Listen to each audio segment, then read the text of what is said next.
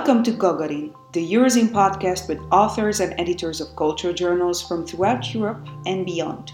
Eurozine is an online magazine and a network of 90 partners. Journals, magazines, and associates from Belarus to Belgium, from Norway to Bulgaria, publishing literature and analyzing politics, reflecting on culture, and bringing diverse voices to a joint conversation. I am editor-in-chief Riikka Kinga-Pop, and today I'm talking to historian Aaro Velmet, editor of the Estonian culture journal Vikerkaar, Eurozine's longtime partner.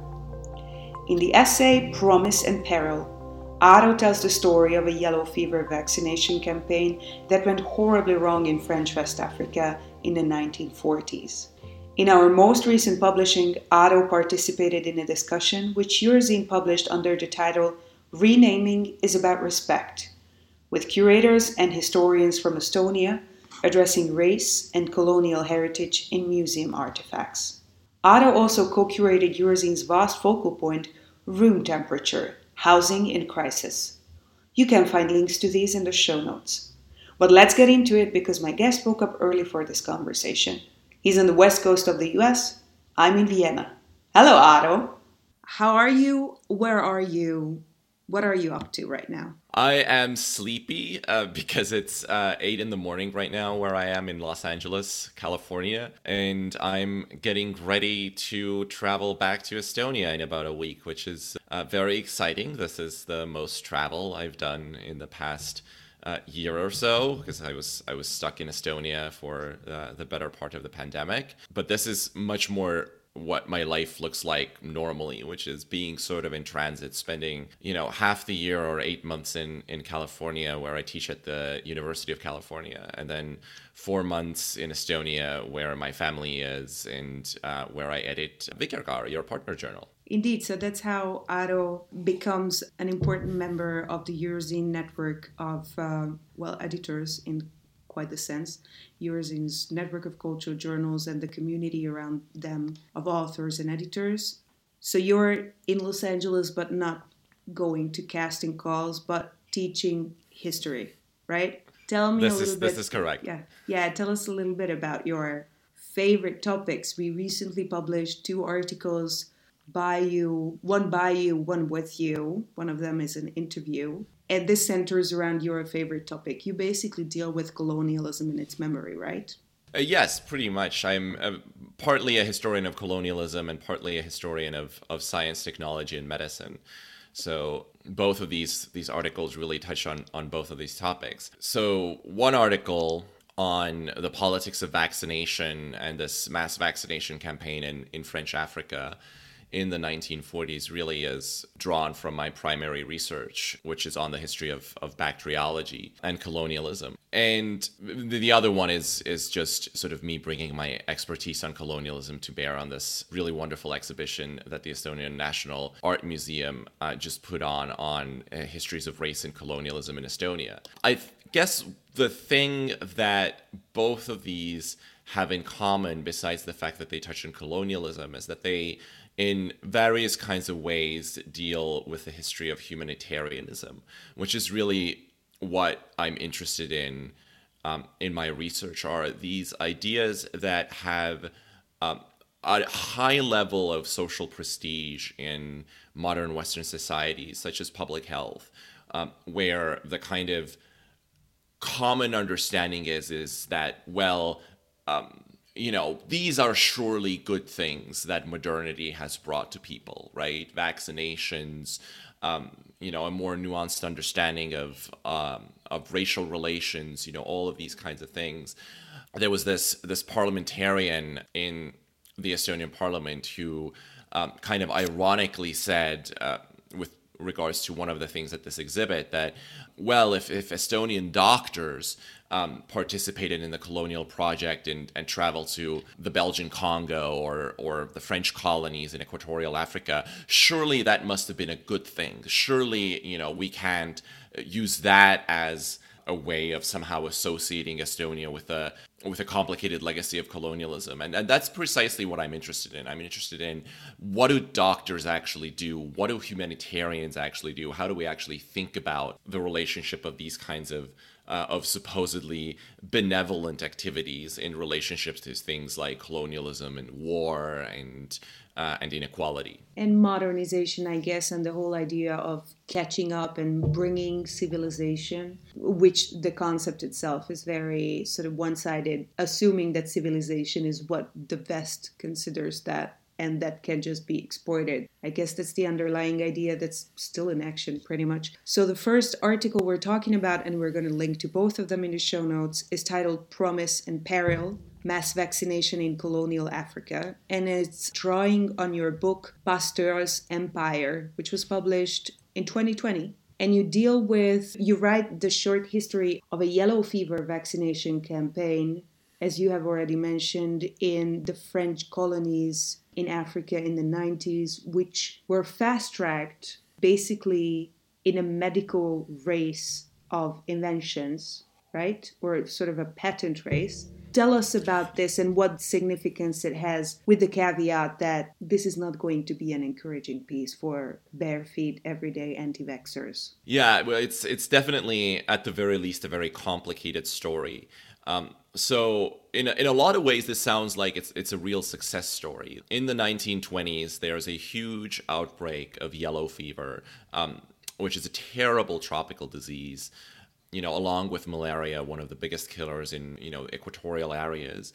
So there's a huge outbreak in West Africa, not just in French West Africa, but also British West Africa.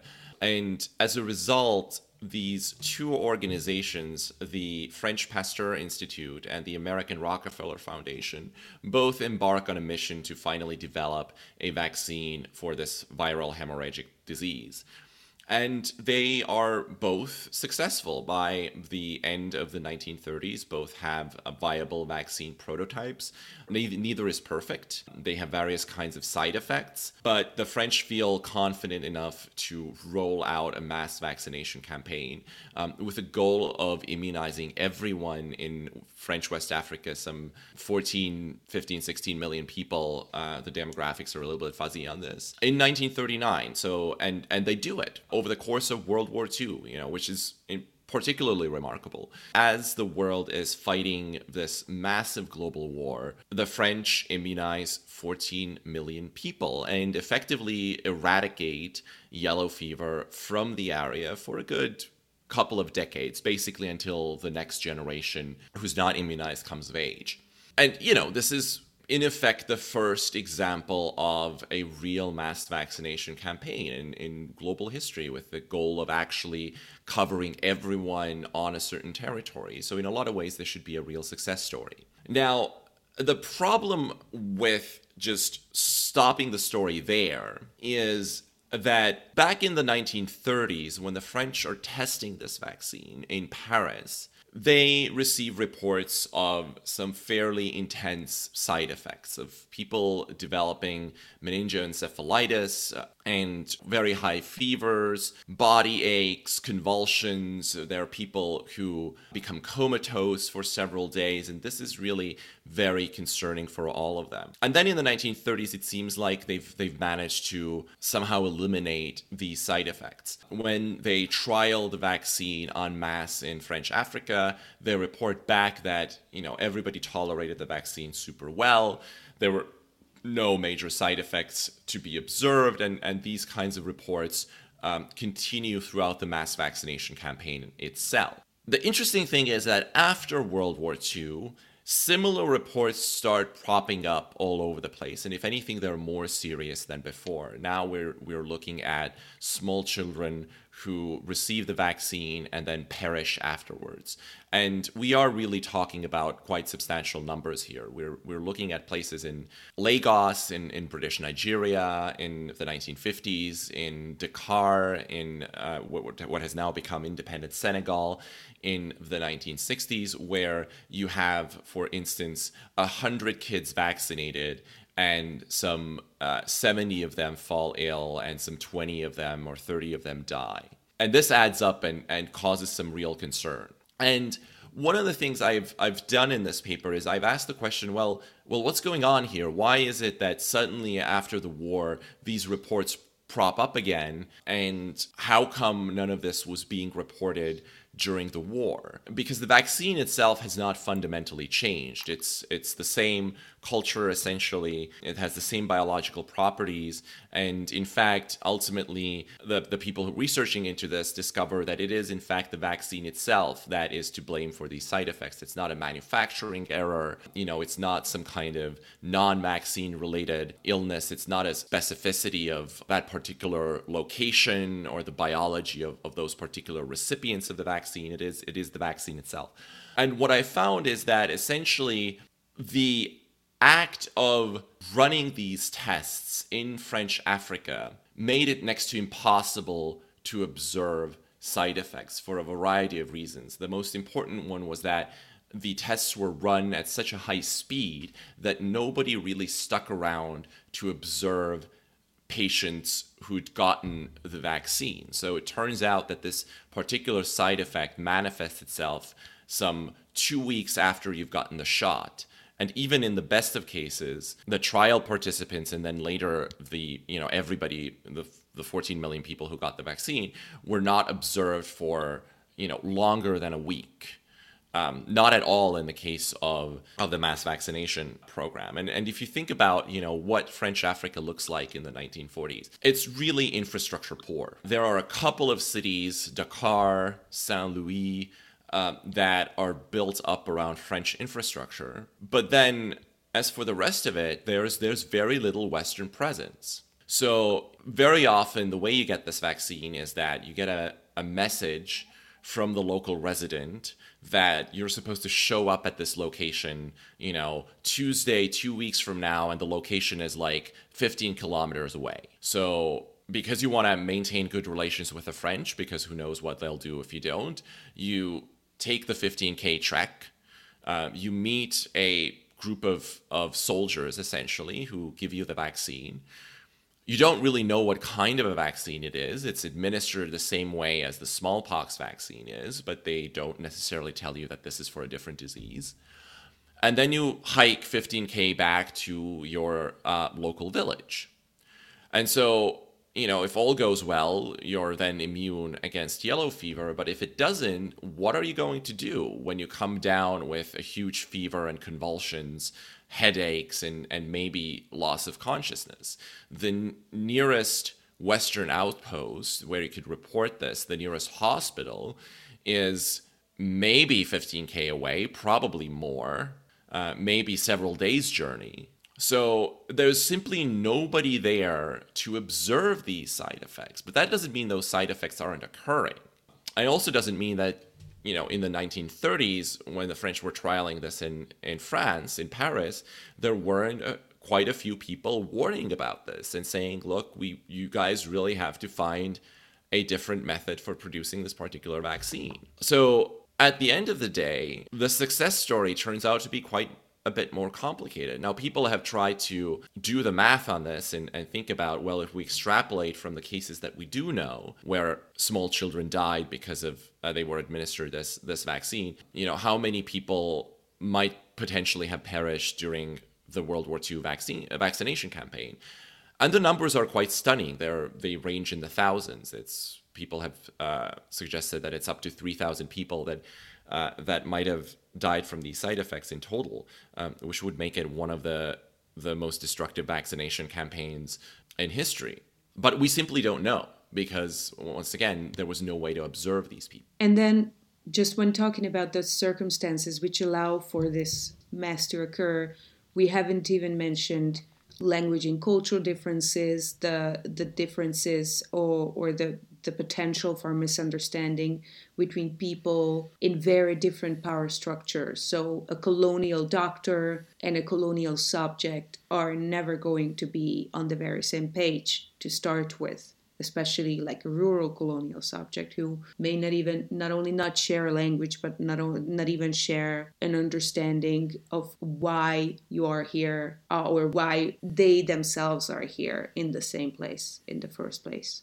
That's a very complicated situation which sort of calls for mistakes. Now, it may need to be mentioned, or maybe worth mentioning, that originally this yellow fever vaccine was mandated for those who travel to the area, and then later on it was decided that the residents of the area need to be vaccinated, and the economic cost of lockdowns and quarantines was mentioned within the reasoning. So we're back here in the current day with a very similar debate, although quite different vaccines, in all fairness, but similar concerns about what side effects or what potential problems to put aside for the sake of a perceived greater good. What kind of implications do you think this story has in the current day debate? Yeah, oh boy, it really has quite a few implications, and we're not going to read it into this and take it as like a sheet music. So we can assure every listener that we don't have all the answers. Yeah, and it's so interesting because I did this research well before the pandemic. The book came out just as the pandemic started. It came out during the first lockdown, actually. So I had no idea that this would become so relevant. But yeah, the first thing that you mentioned that's a really clear parallel is this desire to have a kind of magic bullet that would obviate the need for these kinds of economically and politically complicated lockdowns. Because the way this vaccine project starts is because there's a huge political conflict over quarantine and over, what historians call non-pharmaceutical interventions in the 1920s. And this is really quite interesting because it also shows how much these non-pharmaceutical interventions turn on politics. Because the French for a long time have had in their colonies a number of ways of dealing with epidemics. And these, are pretty familiar to us, I think. They involve lockdowns, they involve social distancing, curfews, etc. But up until the 1920s, up until this yellow fever epidemic, they have imposed these lockdowns principally on Africans. And this is precisely because of this rhetoric about civilization that you mentioned earlier. They think that Africans are unhygienic, they're incapable of following proper precautions, and therefore they need to be contained, through the use of force. And the dynamics of the epidemics that are experienced in French Africa seem to bear that out. When plague breaks out in 1914, it hits African communities harder than it hits French communities. It's essentially because the French live in better housing that rats don't have access to, but, that's a different story. Now, the interesting thing with yellow fever is that most Africans who live in Dakar have some level of immunity to yellow fever because they live in an area where they're likely to have had yellow fever as a kid. Whereas the French in Dakar are usually recent transplants from France. And therefore completely vulnerable to yellow fever. So when that epidemic breaks out, it's the French who suffer more. And of course, the African politicians notice this and say basically, aha, well, look at that. Turns out you guys aren't so civilized after all. Turns out that you guys are just as bad in following instructions. And it actually turns out that it's much harder to impose lockdowns on French inhabitants of Dakar because they have a lot more political capital. They're going to make a fuss about it. And this is precisely why the Pasteur Institute is called in, to kind of cut through this political quagmire and start this vaccination program that, first of all, everybody could get behind, French and Africans alike, and two, that would obviate the need for these kinds of interventions in the future. If everybody's vaccinated, then you don't have to have quarantine.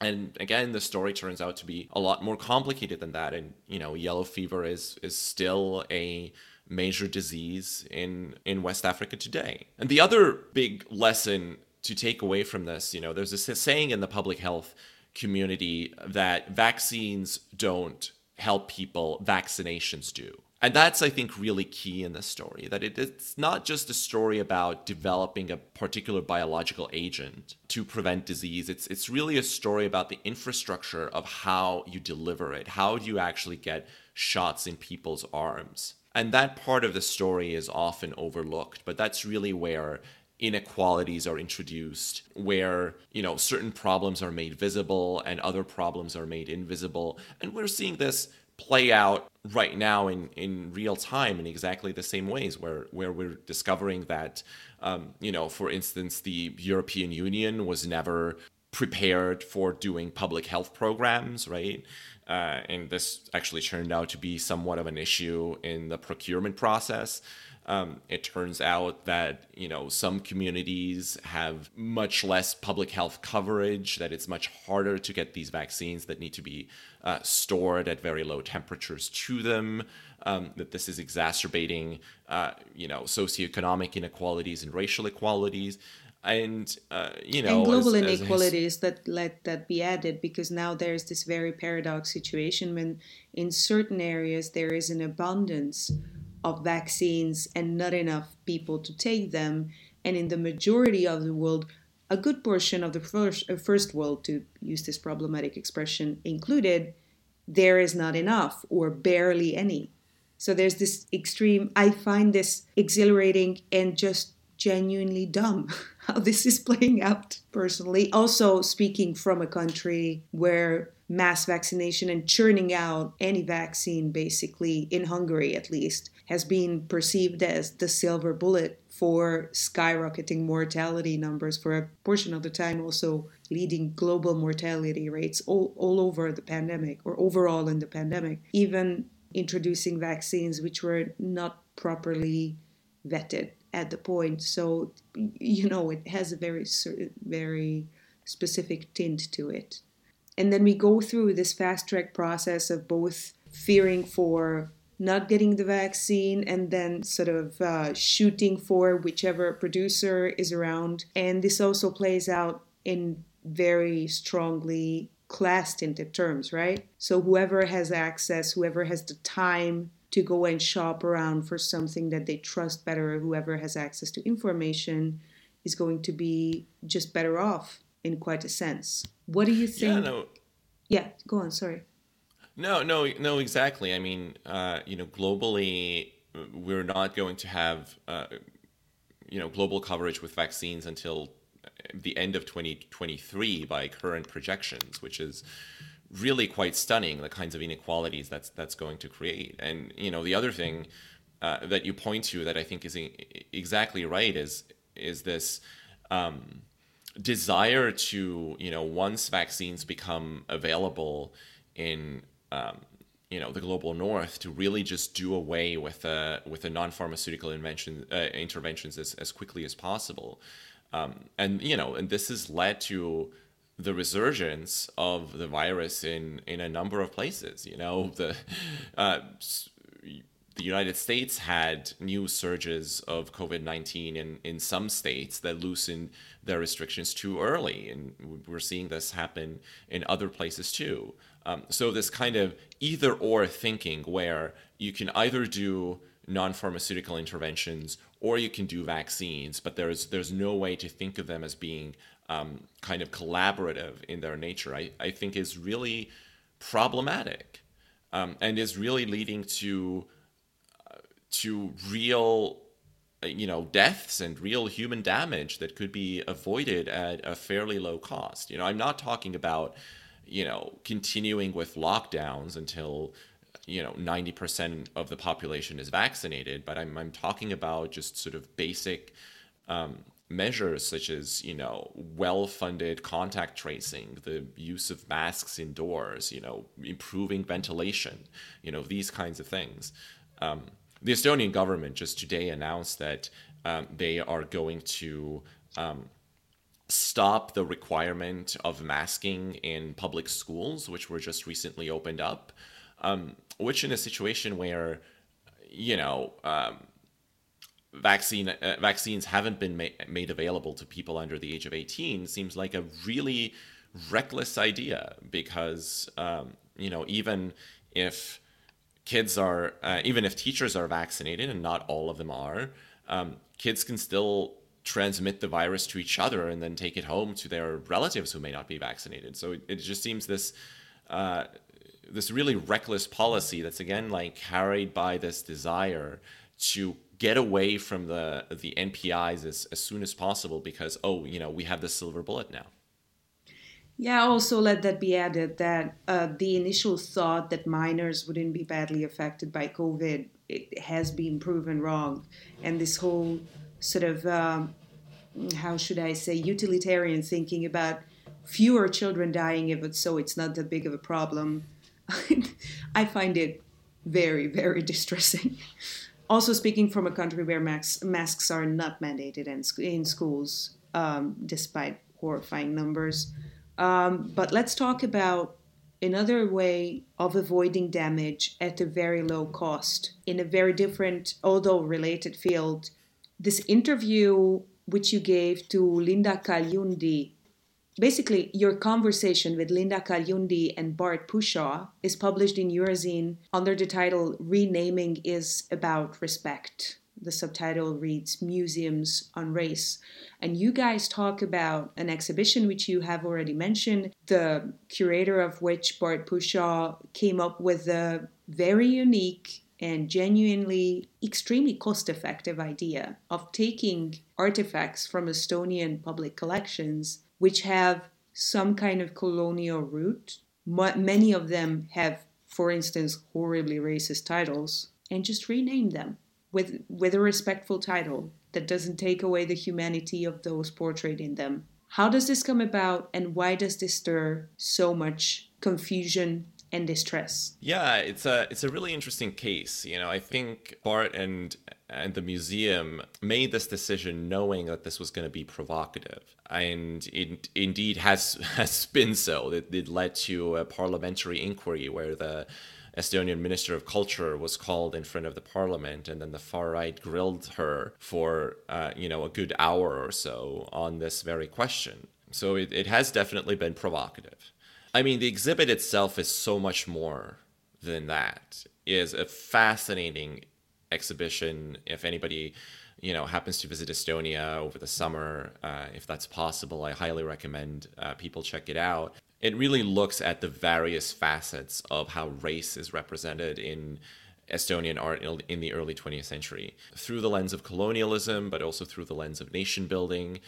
This is a period where Estonians who, for a long time in the 19th century and before, were considered primitive by, Balto-German and Russian elites, many of whom thought that Estonians weren't really, white, so to speak. This is a moment where Estonians are having this conversation over, do we have more in common with, indigenous people around the world, or do we have more in common with sort of European Herrenvolk? So it's super fascinating. And it is true that as a part of that exhibition, Bart decided to retitle some of the artworks. And a lot of these artworks have rarely been exhibited. They are in the collections of the Estonian Art Museum and the Estonian National Museum, but they haven't been on display as often. And many of them don't really have original titles. They have just titles that have been given to them by curators at one point or another.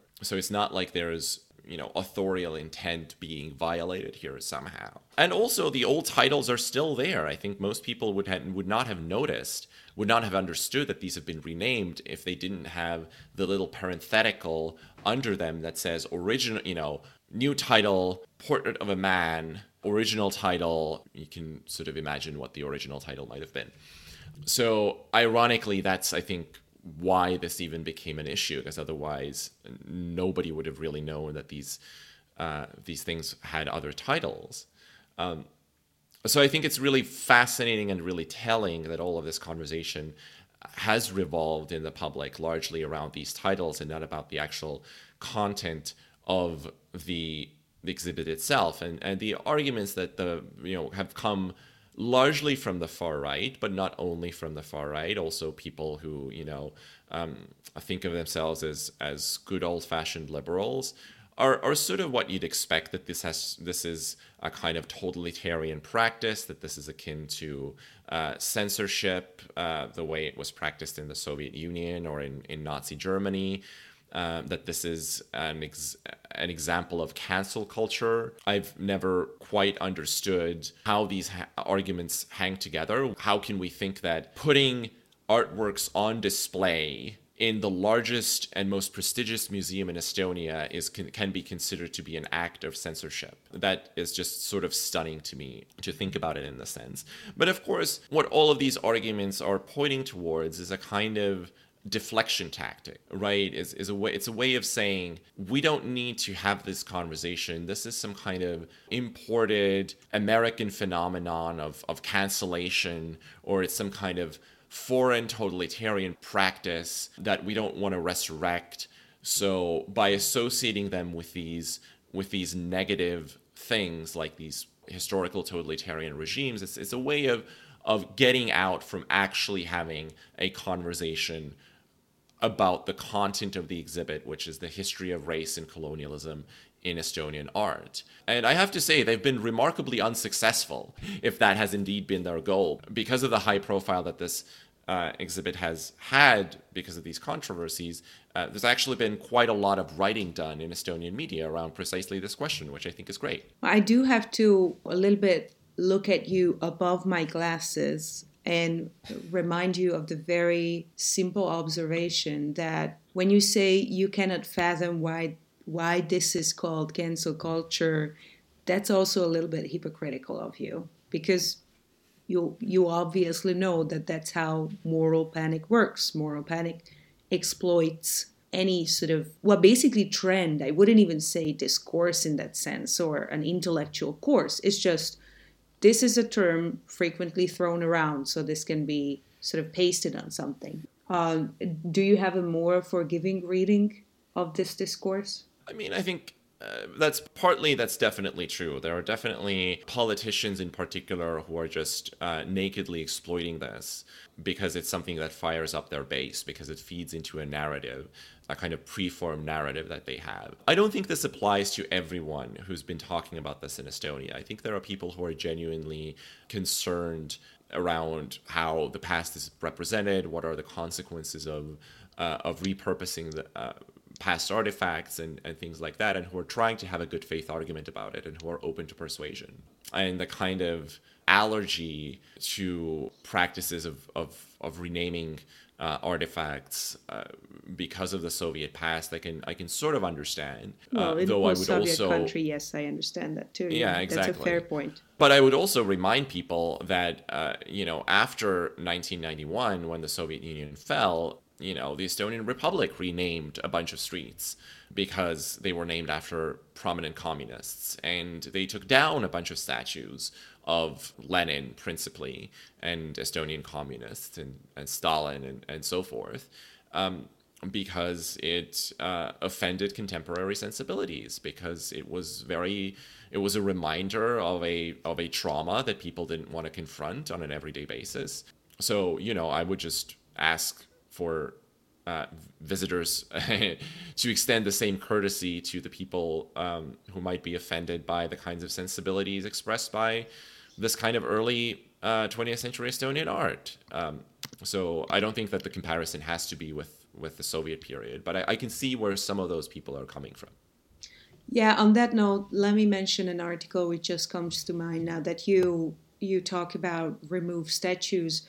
We published not that long ago an article by Ilya Kalinin titled Soviet Atlantis on a very interesting project, basically around the shores of Crimea, which deepened very, very quickly. The sea deepens very quickly around the shores. A bunch of removed Soviet-era statues, some of which were not removed for a long time because obviously Lenin was long considered a Ukrainian hero for granting Soviet statehood, and it's a whole mixed bag. But some of them were just sunken under the water, are now grown over with sea vegetation in the Black Sea, and people go take scuba diving trips there. And it also just looks genuinely fantastic to see Lenin and Marx and others grown over with seagrass and fish swimming around them, and this gives them a very interesting context. Many of these statues, by the way, represent this very sort of, I know it's a controversial term, but these are very uppity statues where everyone is trying really hard to seem such intellectuals. Some of them obviously trying too hard. So it's interesting. Check it out, and we will link to it in the show notes. But Yeah, no, I've seen that article, and it's such a great metaphor too, right? These statues are submerged, but they're still somewhere under the sea, or in our subconscious, so to speak, and that they're people are so interested in digging into that subconscious and seeing what they find. Yeah, I think that's it. Indeed, but that's exactly what this exhibit, by the title Rendering Grace, is about. Is that even though these artifacts that Bart Pushaw curated and gave a new context to, these are present, and this memory that they represent is present, visual memory, is somehow integral to a collective memory that probably just doesn't want to think of its national community as a racist one. Right? This is a recurring problem throughout Europe, especially for smaller nations in Europe, to say that we didn't colonize, so we have nothing to do with this, and this is not our problem. So much so that at least I have come across cases where the reason for not removing certain words from the discourse, which were the equivalents of, say, the N-word in English or others, the reason was that since we didn't colonize, this word doesn't have the same meaning here, which was just mind-blowing to me. Why do you think there's this strong resistance to facing this kind of legacy that nobody currently living is personally responsible for? Because it seems like people really identify with a history that they are not to blame for. Yeah, no, I think that's absolutely true. I've heard, that argument about the use of the N-word is made equally often in Estonia too. I mean, I think the answer is precisely in the place where we don't really want to look, which is the role of race in Eastern European identity. And we know that history is very complicated, that Eastern Europeans have been racialized in complicated ways by the West. We can think of, Larry Wolff's excellent book, Inventing Eastern Europe, where he talks about how Eastern Europe is portrayed as this kind of close other to Western Europe, so a place that is both similar to, but also indelibly different from Western Europe. And that's definitely, I think an experience that people who come from the region, particularly if they've moved to the West, for instance, over the past couple of decades have experienced, where, people are not taken quite as seriously. There's a whole range of Eastern European stereotypes, the Polish plumber and so forth that are associated with... And what's with the cabbages? I hear that all over the place. Like everybody eats cabbages in Europe. Apparently, yeah, but we particularly we do, right? I do. I mean, like, what's wrong with cabbages? Yeah, let's restore the reputation of cabbages. Such an amazing and versatile. Yeah, it was great for lunch. Yeah, sorry, it's just that it's the silliest, I think, that I could come up with, because usually I would try and rationalize these arguments quite like you did before. I would try to look for some kind of root or some kind of trace in there, but sometimes there just isn't. Yeah.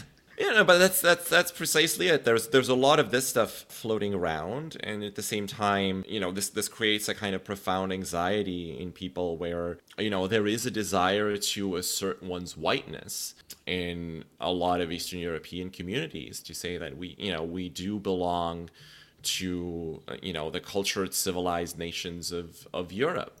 And that's a tremendously difficult anxiety to work through. It's one that's, you could have a Freudian reading of it, where precisely because this category is not easily awarded, it becomes that much more desirable. And that's why, any kind of association that would say that, okay, maybe this history is a bit more complicated, is sort of flat out rejected. So I think, I think the history of race in Eastern Europe plays a huge part in this, even in places, that haven't had colonial territories, as is the case of with Estonia. But, we should also say that a lot of places in Eastern Europe have had colonial territories. Or some of them had explicit slavery, but not in African territories, but for Roma residents whose ancestors had been around for instance, yeah, or 5 centuries. So they just fusing the Roma discourse into this just slightly, that this whole Eastern European obsession with whiteness also and the rejection of this discourse comes with the backdrop of Eastern European Roma populations being very poorly integrated, and the racial and the racist sentiment again growing against them. Not that there was any like settling point. Yeah, or we could also talk about Scandinavia and its relationship to the northern minorities, the Sami and so forth, which again is similarly a colonial relationship. Yeah, so there was definitely a lot of history there that doesn't kind of fit into the standard narrative of colonialism, but that is related to it and that is worth exploring. Now, I do want to ask you about Vikerkaar as well, which is the Estonian culture journal that's part of the Eurozine network of culture journals, and it's just a personal favorite of mine, despite not being able to read it. So I only consume it through translations that we publish and the reviews. You guys just come up with the most prolific topics, and just the topic range is astonishing.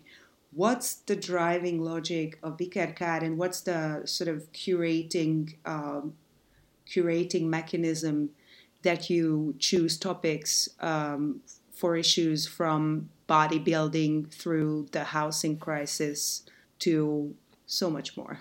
But I do remember the first Vikerkaar issue I ever saw had a very oiled up bodybuilder on the cover, and the journal itself has a relatively conservative layout, contrasting with very provocative images on the cover. So how do these come about? Is this just everything that's interesting to you guys? Well, there's a silly answer to this, and there's a more thoughtful answer to this. And the silly answer is that we sit down with the editorial team and bounce around ideas over Messenger or Gmail until something sticks. That's how it practically looks like. But of course, the more thoughtful answer is that there are some principles that we keep in mind. And, one of them, I think, is we're interested in topics that we think get very one-sided coverage in Estonian media, or topics that don't get coverage at all. So, for instance, and this I think, oftentimes has put us a little bit ahead of the curve in creepy and disturbing ways. For instance, last year we did this housing crisis focal point with you guys, and that, the question of real estate wasn't really being discussed in Estonia nearly as much as it should be. And lo and behold, over the past 2 and 3 months, this is all that everybody's been talking about, is just the meteoric rise of housing prices in Tallinn, as a consequence of the Corona crisis. We put out an issue on far-right authoritarianism the month before Trump was elected. We actually had Trump on the cover. So I'm hoping that this doesn't quite continue, because we're now preparing a theme issue on war that's coming out in June. So I hope that's going to be abstract and irrelevant. But, looking at the world, you can sort of see where that idea was coming from, I think. So yeah, so one principle has been shedding a light on perspectives and themes that don't get enough coverage.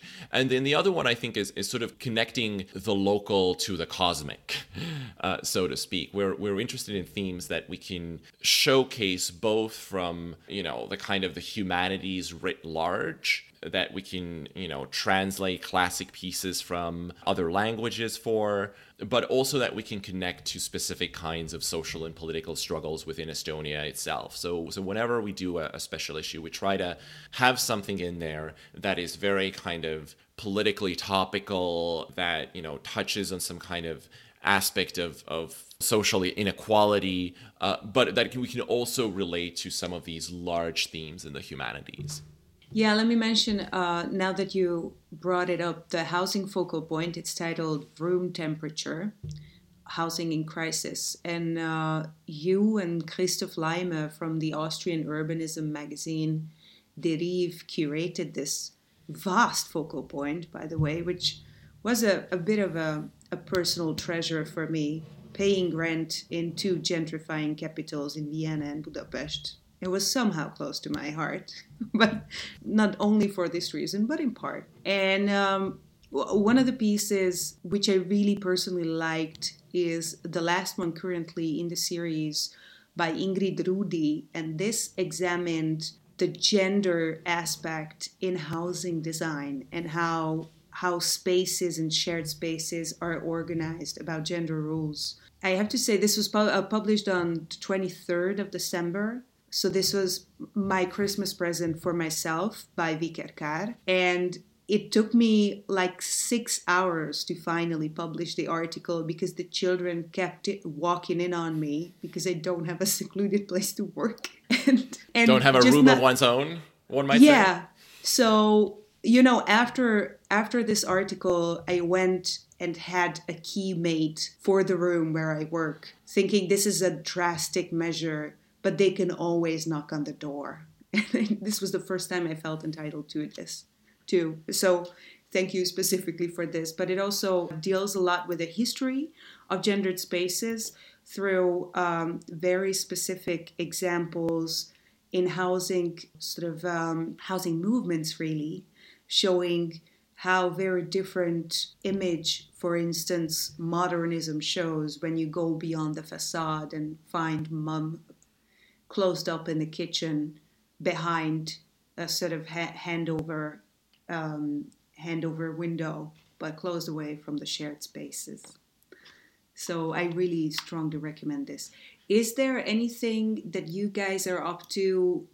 You are working on an issue on war. That's very encouraging. It's going to be a light read, I assume. Are there any plans in Vikerkat that you want to mention? Yeah, well, I think the war issue is going to be really interesting. So again, we're trying to look at facets of war that don't get aired as much in public discourse. So, of course, there's a lot of talk about Russian saber rattling and, the good things that Estonian troops are doing in Afghanistan or in Mali, all the time.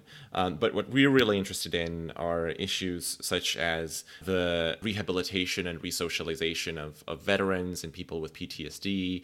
We're interested in the experience of women in war, but also the experience of women in the world as a kind of war, right? Being subjected to and threatened by violence in a way that men generally are not. We're interested in the history of demilitarization and pacifism. So again, the goal is to expand the conversation around the things you can talk about when you talk about war, which is something we generally try to do. The other exciting thing that we've done over the past couple of years is that we've tried to put out one issue every year where we just focus and really drill down on one particular topic. So we publish this kind of long, usually investigative piece by one journalist that encompasses the entire issue. So, we have reviews and fiction and poetry as always, but then where we normally would have 6 or 7 different essays, we just have one. So the first one we did last year was on this project to build a pulp mill in the university town of Tartu that became the focal point of this big environmentalist movement, and that actually succeeded, that managed to stop the construction of that pulp mill.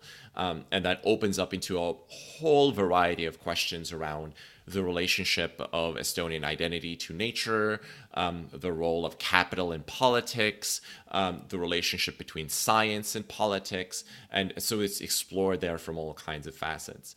This year we did an issue on the Estonian president, Konstantin Päts, in the 1930s, who drove the country, away from the road to democracy towards authoritarianism, really exploring what was going on behind that decision, what kind of person was he, what kinds of ideologies about statecraft he had.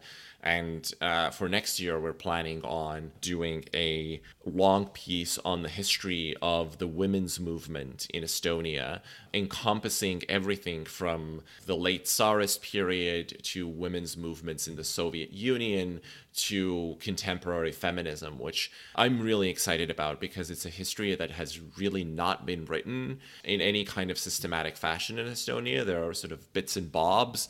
People have written about some specific people. There's a bit more work on the post-1991 period, thanks to a lot of excellent art historians and contemporary artists.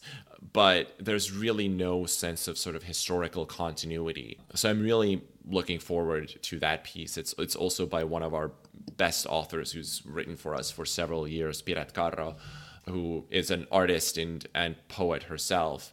I think these are, the kinds of things that we're really looking forward to doing, the kinds of projects that step outside our usual format a little bit and try on something else for size. I'm really interested in all of these. Keep me posted. And the listeners, if they read Estonian, can see all of these coming up in Vikerkaar. Should they, unfortunately, not be acquainted with Estonian, they can read from Vikerkaar in Eurozine and also in the Eurozine reviews, frequently checking in with Vikerkaar's most recent publishing. Thank you, Aaro. Thank you, Rekka.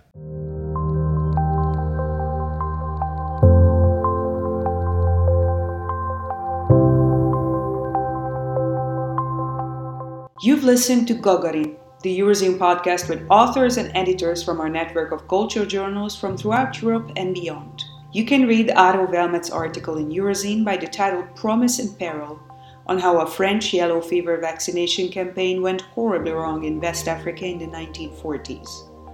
Aaro's conversation with Bart Pushaw and Linda Kalyundi is published in Eurozine titled Renaming is About Respect, and the focal point he curated on the housing crisis is called Room Temperature. You can find links in the show notes.